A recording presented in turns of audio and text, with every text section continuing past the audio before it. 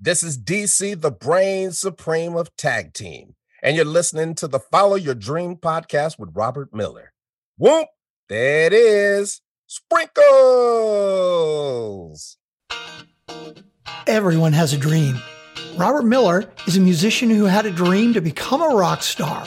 He followed his dream and he succeeded. If you're ready to pursue and succeed at your dream, then listen up and get inspired and motivated to take action today. Welcome to the Follow Your Dream podcast. Hi, everybody. Welcome to another episode of the Follow Your Dream podcast. I am Robert Miller, your host. I'm very pleased to tell you that my band, Project Grand Slam, will be performing a benefit concert on Tuesday, August 17th in Lenox, Massachusetts, in the Berkshire Hills for Shakespeare and Company, a premier Shakespearean acting troupe. We'll be appearing in the Tina Packer Theater starting at 8:30 p.m. If you're in the area, please come out and see the band, and you'll be supporting a great cause. For tickets, just go to shakespeare.org. My guest today is Jim Peterick of the Ides of March, formerly with Survivor and of 38 Special fame. He's been the key guy behind two very famous songs, Vehicle, which he wrote and sang with the Ides of March, and Eye of the Tiger, which he co-wrote with Survivor, and it became the theme song from Rocky III. 704 million views of that song on YouTube, if you can believe it. And later on in this episode, you're going to hear both of those songs, and you'll learn the backstory, the real deal on those songs and those bands. In the meantime, underneath this introduction, and you'll hear it at the end as well, is my featured song of this episode, and it's called 1972. This is the live version of that song that's on our album Greetings from Serbia. And I chose this song because this song is one that I think captures the vibe of the year 1972, which was right in the midst of the timeline when Jim Peterick was writing and recording his great hits. So Jim Peterick, welcome to the Follow Your Dream podcast. I'm following my dream right now, Robert. I know you are. You know, I got to ask you, and I do this with a lot of my guests, when you were young, was it your dream to become a musician? Well, no, it was my dream to impress the cheerleaders in high school. Luckily, that was great motivation, and I did quite well, and it turned into a career. But I don't think, when you're 13, you don't have long range plans of any nature. You're following what you love to do, which is make music and get up on stage and hopefully blow everybody away. But we didn't have any long range plans like the kids do now, where they have marketing surveys and everything. We were just playing the music we loved, and starting as kind of a cover band, really. With the early British invasion, we were doing covers by the Beatles, the Hollies, the Kinks, bands like that. And then gradually we took those influences and started writing our own songs that sounded quite a bit like an amalgamation of all those bands. So how old were you when you had your first band? The first band, 13, when the Ides of March started. We weren't called the Ides of March at the time. We were called the Shondells. But of course... Wait a minute, what happened? Tommy James had that name, right? We didn't know it. We called ourselves the Shondells because of Troy Shondell, who did This Time We're Really Breaking Up. Sounded like a cool name. And our first record was about to come out on the Parrot label. It's called You Wouldn't Listen, and the 45s were almost ready to be printed. And we hear on WCFL in the Chicago, new from Tommy James and the Shondells, Hanky Panky, and we go, oh shit. So we got a problem. Houston. So we had a scramble for a name, and Bob Berglund, our bass player to this day, we were all reading Julius Caesar, and he says, look at this. This sounds pretty sinister. Beware the Ides of March. And we had our new name, way better name than the Shondells, in my opinion. Yeah, that was a very cool name. And also, you know, back in that day, this was right when horns were coming into rock groups. You had Blood, Sweat, and Tears, you had Chicago, and then the Ides of March comes out with this song, Vehicle. And you got all those horns in there. And I think even to this day, some people that don't know think that somehow or other that was a Blood, Sweat, and Tears song or it was a Chicago song. Tell me how you figured out to put the horns into the sound. Well, that was all a part of the whole sound we were creating. When we started in '64, we were, like I said, a British invasion wannabe band. And then we kind of morphed. We added a trumpet after our first hit called You Wouldn't Listen. And we wanted to do sweet soul music. And we wanted to do I Feel Good by James Brown. So we added one trumpet. That was kind of our gateway horn. And from there, we added another horn and then a sax. And before you knew it, we had a whole brass section. And I wrote this song trying to get my girlfriend back. A long story, but my girlfriend dumped me. And then she starts asking me for rides to modeling school. And no, it's not a date, Jim. I just need a lift, you know. So sure, you know. So after about 2 months of that, I go, you know, all I am to you, I won't say your name, but I will, Karen. All I am is your vehicle, baby, you know. And right then and there, I know a good hook when I hear one. So I went home and I heard this riff in my head, you know, ba-da-ba-ba-da, you know, it's like, yeah, you know. Called the Ides to Arms, and we worked out this song, and the brass section helped us arrange it. And before you knew it, we were in the studio at CBS Recording Studio with our producers, and we weren't even that excited about it. We said, well, you know, this is a neat song for dances, but it's really not a single. Well, what did we know? We sent it to the record company. They said, you know, that fourth song, the one you don't think too much of, that's a #1 record. And we go, really? Yeah, that's how much we knew. And it became the fastest rising song, and the most added record in Warner Brothers history at the time. And this was the summer of 70, right? As spring and summer. And suddenly us kids, we're all on the road. I was 19 with groups like Led Zeppelin, Janis Joplin, Jimi Hendrix, The Grateful Dead, Poco. This was a great summer for the festivals. And we were out there playing Vehicle every night in Canada, in America. Wow, what a great time. All right, so you jumped the gun on my song fest. So I'm going to make you do something. Oh. You're holding a guitar in your hands. I am. I want to hear you sing a little bit of Vehicle. So make sure people remember this song. All right. You got to help me with the horn section, everybody out there. Ba-ba-da-da-da. Hey, you got good pitch there, Robert. Okay, you ready? I didn't warm up my vocals, so it's going to be a little rough, but that's okay. 1, 2. Ba-da-ba-ba-da-da. Then the horns keep going. Ba-ba-da-ba-ba-da.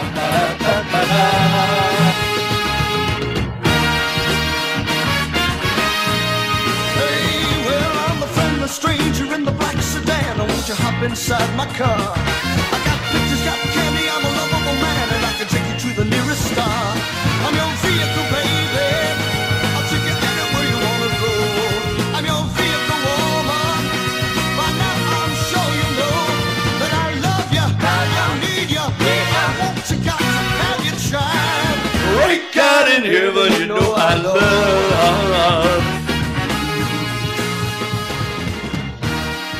Ba-da-ba-ba-da. All right, almost duet there. That was great. Jim Peterick playing Vehicle. That was his monster hit from 1970. So you're 19 years old. You're on the road. You're playing with all these fabulous musicians. This got to be like a dream come true at that point, right? Totally.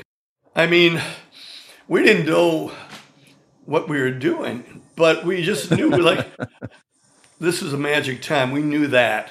and we were invited to this big penthouse party with Led Zeppelin in Canada. What city was that? Doesn't matter. Anyway, Winnipeg. And we had a great show that night. And Zeppelin had a very bad night because they were pissed off at the terrible PA system. We didn't care. We were used to bad systems. And after every number, we'd get a standing ovation from the crowd of 20,000 people. And it was the night of our lives. But at the end of the night, Robert Plant says, why don't you guys join us at our party in the penthouse? And of course, they were in the penthouse. We were at the Motel 6 or whatever, And sure, So we show up at the door, knock, knock, knock, and open the door. It's Robert Plant in his little bikini briefs, bare-chested, looking like, the long-haired Adonis. And behind him are all a troop of groupies that were all like playing pillow fights and goofing around. And the four of us are standing there going, what did we wander into here? And I had to go to the restroom. I go to the restroom, and there's Bonzo in the bathtub with a girl. And we're going, what the hell's going on? So gradually, we're kind of out of our comfort zone. So went to the door and said, Robert, thank you for inviting us, but we got to go. We didn't do drugs. We didn't drink booze, nothing like that. We're the cleanest cut kids from Berwyn that you ever met. And he said, I understand. So we left and we went across the street to like Dunkin' Donuts. Honest to God. And we had our donuts and milk. And we were back in our comfort zone. I'll never forget that. Right. By the way, that's not a real rock and roll story, but it's our. I understand completely. It's our version of a rock and roll story. The next morning, the headline read, Ides of March steal the show. And I still have that headline. It was really quite a moment. So you're lucky that it was the next morning, because if that had come out before you got the invite to the party, you never would have got the invite to the party. Exactly. We never got invited again either. All right. So you're on the road. You're playing with all these super bands. You got a monster hit on your hands. And what happened after that? I mean, there came a point in time where I'm sure things started to fall off or whatever. And that's the trajectory of what happens in rock and roll. So tell us about that. Right. Well, we had our idea of what should be the follow-up single. The Ides Felt Era Good Feeling from that first album was the obvious choice. But Warner Brothers, in their divine wisdom, said, no, it doesn't sound enough like the hit Vehicle. So right. They wanted the same song again, right? They wanted the cookie cutter thing. Yep. And, well, we wanted to oblige, and I wrote a song called Superman, and it was very reminiscent. Instead of Great God in Heaven, it was Great Caesar's Ghost, I Am Your Superman. Oh my God. It was a typical ripoff of myself. And they put it out, and it stiffed. It stiffed. I mean, it went to number 17 on the Billboard, but no great shakes. I still regret that they did release Era Good Feeling. But anyway, then we put out a song called L.A. Goodbye, which was number 1 in Chicago for 5 weeks in a row. Didn't totally break through. It was like top 50 on the Billboard charts. And about that time, Warner Brothers dropped us, and we signed with RCA and had 2 more albums, which were very well received, but again, good music, no hits. So that's when, unfortunately, we did take a hiatus. And I put out a solo album called Jim Peterick, Don't Fight the Feeling, which came out in '76 on Epic Records. And suddenly I was on tour with Boston and Heart. In fact, I was there for the second gig that Boston ever did at a theater here in Chicago called the Uptown. And I remember Brad Delp being so shit scared that I had to literally push him on stage. And he was like, well, because we were talking backstage. He said, this is my second gig in life. So I push him on stage, and he makes it there. By the third number, he's Sammy Davis Jr. and loving it, And he still, up to the day he died, he thanked me for pushing him out there. You know, the era that you're describing with the record labels, it was all about hits, as you said. And if you had a hit, great. If you didn't have a hit, they didn't want to know from you anymore. And, you know, so many of these labels, they would sign as many bands as they could, and figuratively, they'd throw it against the wall. And if something stuck, they went after it, they chased it. If it didn't stick, they said goodbye to you. Yeah. Well, it's true. But it's even worse now. I mean, when we signed with the Scotti Brothers, I'm leaping ahead a little bit. When Survivor was signed, those guys stuck with us. We had 2 stiff albums before our breakthrough. The first album was just called Survivor. It had a picture of a girl, but apparently it wasn't. And on the back, there's us standing in front of a flaming wreck of an airplane. Hence, we're survivors, get it? And that album kind of got us in the door. We had a couple songs that got some airplay, a thing called Somewhere in America, but nothing really broke through. Second album, we changed our rhythm section to the final rhythm section, which was Stephen Ellis and Mark Jubé, and that's when we really found our sound. And we went in the studio and we cut a great album called Premonition. And again, more footholds, but still the Scotti Brothers fully believed in us. And good thing they did, because that spring I get the famous call from Sylvester Stallone. And I thought someone was putting me on. It was on my message machine. And I hear, "Hey, yo, Jim, that's a nice answering machine you got there. Give me a call, it's Sylvester Stallone." And I go, "Yeah, right." You know, thought someone was putting me on. And my wife heard it, that same girl, Karen. And she said, "You know, you better call him back just on the off chance that's really Stallone." So I called him back very tentatively, and I go, "This is Jim Peterick. Is this really Sylvester Stallone?" He goes, "Hey, Jimbo, call me Sly." You know, okay, kid from Berwyn, I'm calling my hero Sly, right? So we start talking, and he said, "Look, Tony Scotti played me your Premonition album. That's the sound I want for my new movie. I mean, Gonna Fly now, that's a nice song, but I want something for the kids, something with a pulse. Can you help me out?" I said, "Absolutely." And he sent us the rough cut of the movie.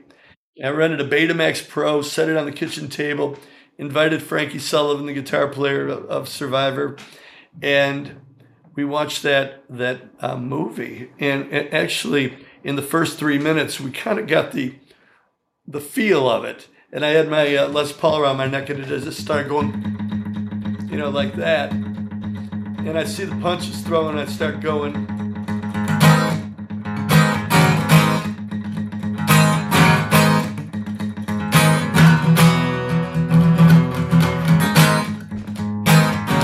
Wait for the punch.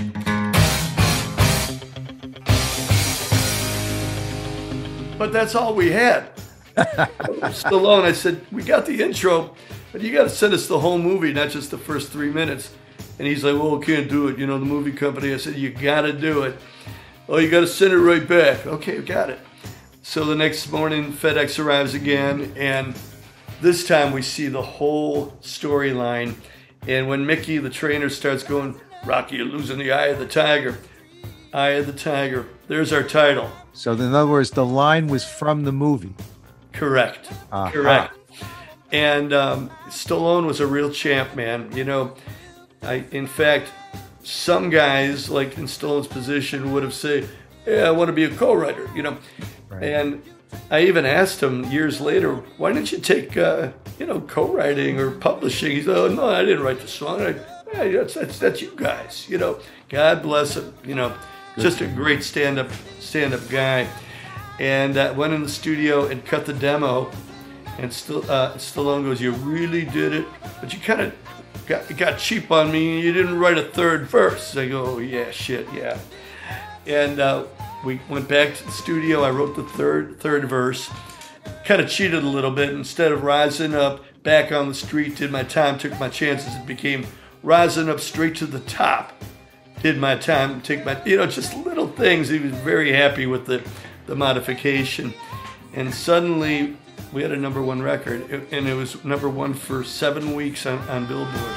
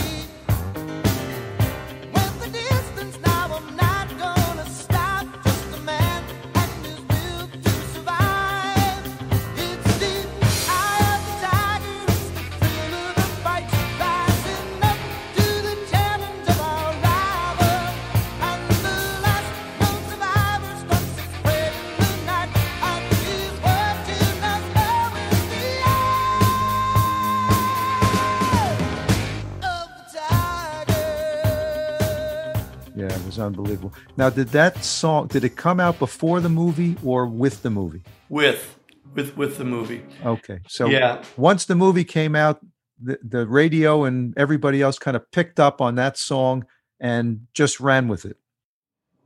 It was immense. The timing was great. The movie was fantastic. I remember, being on the red carpet in Hollywood for the big premiere, and the audiences are kind of jaded there, and they're like, "Oh, that's really good." They like the song, but they're very reserved, and we were pretty happy with it. But 3 weeks later, I sneak into my local theater, the LaGrange Theater in LaGrange, which at the time of where I was living. And I sneak into the back row, and with the dark glasses, very inconspicuous, right? And not with the purple hair back then. Huh? No purple hair, just boring brown. But anyway, okay. So I'm back there, and as soon as it starts, the whole audience goes apeshit, and that's when I knew we had something major on our hands. Well, stuff like that, it's like catching lightning in a bottle, right? Started off, I mentioned that I was checking it out on YouTube, 700 million views of Eye of the Tiger. Okay, even at the crummy reimbursement rate from YouTube, that's a lot of dough. Unbelievable. I know. I mean, it's unprecedented. I don't keep tabs of that unless through my bank account, but that's pretty amazing. Well, that must keep your bank account pretty full. I like that idea. Not a bad deal. Well, okay, so you did that song, and Stallone is now your mentor, your benefactor, I should say. And then he used another one of your songs in another movie, right? Or he used Vehicle in Lockup. Is that correct? That is correct. Which proves he was a big fan of Vehicle in the Ides of March long before Eye of the Tiger. In fact, and this is off the record. Sure, it's off the record. No, it's not off the record.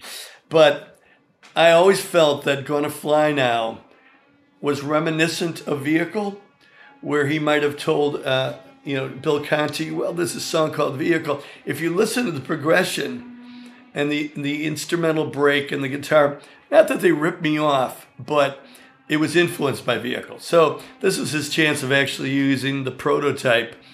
And in the movie, they're restoring a Mustang in prison. And ba-ba-da-ba-ba-da, it was just great usage of that song. So did he know that you were the guy behind Vehicle? Yeah. Once he knew that you also wrote Eye of the Tiger, he knew that you were doing both. Yes, he did. He kind of knew my history and was a big fan of Vehicle way before Rocky, Well, that's terrific. Tell me what's happened since then, okay? That was a while ago. I know you're still playing rock and roll. Yeah. And we've got this other song that we're going to be playing underneath as we talk, where you did a song with Mark Farner from Grand Funk Railroad called Swagger.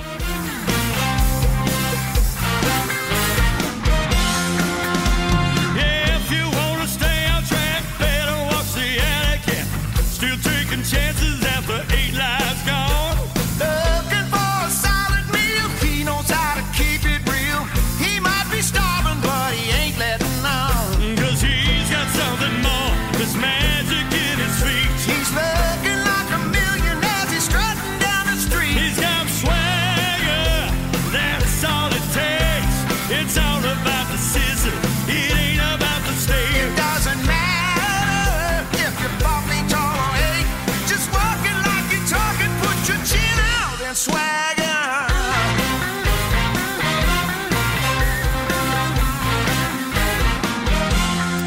And I thought it was a pretty cool song. Tell us about that. Thank you.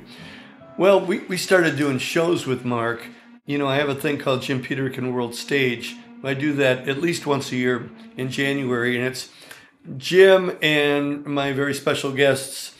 And there's a lot of repeaters through the years, like Don Barnes of 38 Special and Jack Blades and Kelly Kagan Night Ranger. It's kind of like a big 80s fest. I have some newer acts, but it's really an 80s show pretty much. And so Mark was one of the guests on World Stage. And he stayed a couple of days later, and I had this song that I wanted to put on the new Ides of March album, which just came out during the COVID times, called Play On. And it's just a terrific album. It's getting a second chance now that we're ostensibly COVID-free, but whatever. We're playing live now, and it's great. But Farner stayed later after World Stage, and he helped me finish Swagger and recorded it in my studio right here where you're sitting, where I'm sitting.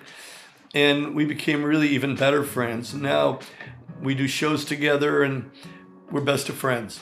You know, it's interesting because Grand Funk was extremely big, you know, right around that same time as Vehicle, right? Yep. Around 1970 or so.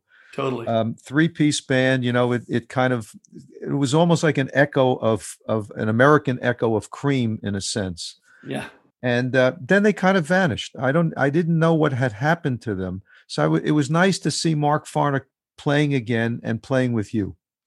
Yeah, it really was. And we used to play in that day, in 69, 70, all the pop festivals. We were on stage opening up for Grand Funk. And there was this great lead singer and guitar player, one of my heroes, and the long hair and the arms with the biceps and the fringe on the bicep, and he was like a hero of mine, you know. And we used to kind of get together after shows and have a sandwich or a beer or whatever. And it turns out I'm working with him now, which is another big thrill. Yeah, that's cool. All right, so what's in the future for Jim Peterick? Wow. Well, the Ides of March are back on the road. We just played Ravinia, which is one of the great semi-outdoor venues in Chicago. It's where I saw so many great concerts through the years, including the Beach Boys and on and on and on, the Doobie Brothers, and suddenly we're on stage, just killing it on Ravinia. So that was like a real milestone for the band, and we did great. Then we did about 3 more shows, and now we got shows coming up. It's great to be back playing. Aside from that, I'm working with the group Chicago. They're going to have a new album coming out on BMG probably around December, and I'm writing with Robert Lamb for that album. Again, the Ides of March opened for Chicago about 3 years ago, and we started talking after the show. And everybody says, oh, let's get together and write, and nobody does it. We actually followed through and started writing songs. And it's just, we have great chemistry. We wrote some really great songs. So that's very cool. And Dennis DeYoung and I are writing he just put out part 2 of 26 East. He lives literally a block and a half from me, which is fantastic. So sometimes I'll just walk over there and we'll write a song. But part 1 of that album, 26 East, came out about 7-8 months ago. And on June 15th, part 2 came out. And it's on Frontiers Records. And it's doing extremely well. And Dennis he was to me the voice of Styx. I mean, Tommy Shaw's great, and he's still carrying on with the name Styx, where Dennis is capitalizing on Dennis DeYoung, formerly of Styx, but doing very, very well. Good. All right, I got to ask you this question. I hear a rumor that you own 193 guitars. Is that true? That's a lie. It's 255. And I know that sounds sick, doesn't it? It sounds unusual. But, unusual, not sick. Okay, good. I'll tell my wife you said unusual. But where do you put them all? Well, I have guitars all over the house. I mean, literally in bathrooms, in bedrooms, in the basement, racks all over. If I could take you in there, this is the main recording room right now. But if I took you in the drum room, lined with vintage guitars, they're not all vintage guitars. Some are just cool guitars. Some are new.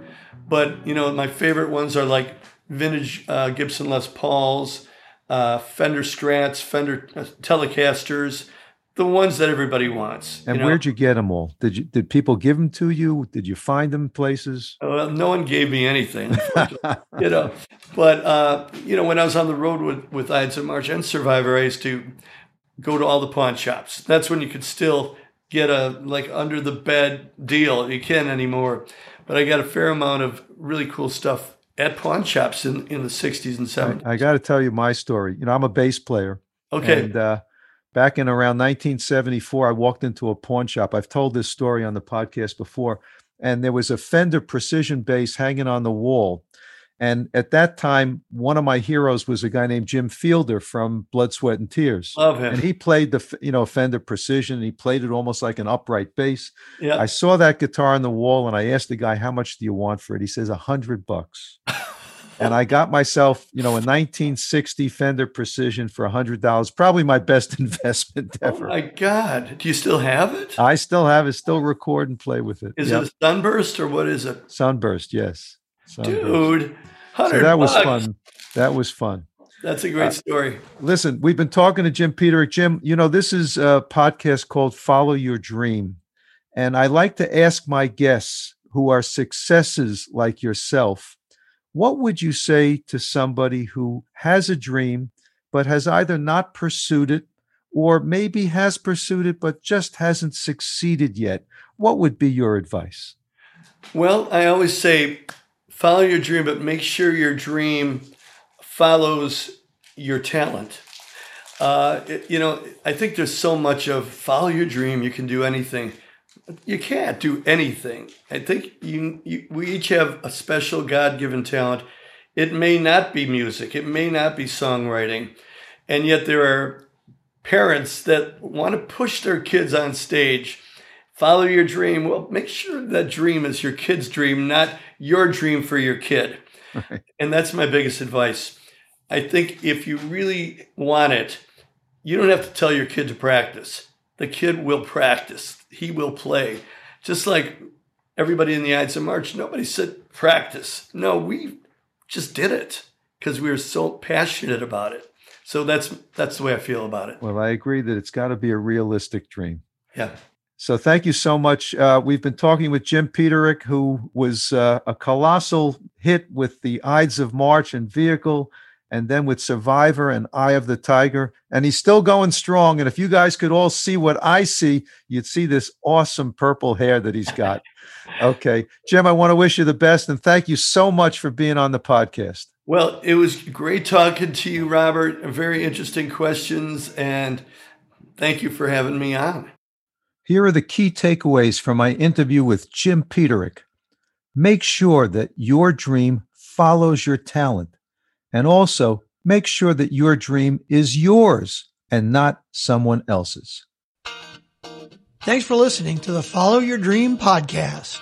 Make sure to subscribe, rate, and review the podcast so you don't miss another inspiring episode. You can connect with Robert at followyourdreampodcast.com. And you can hear more from his band at projectgrandslam.com and at thepgsstore.com.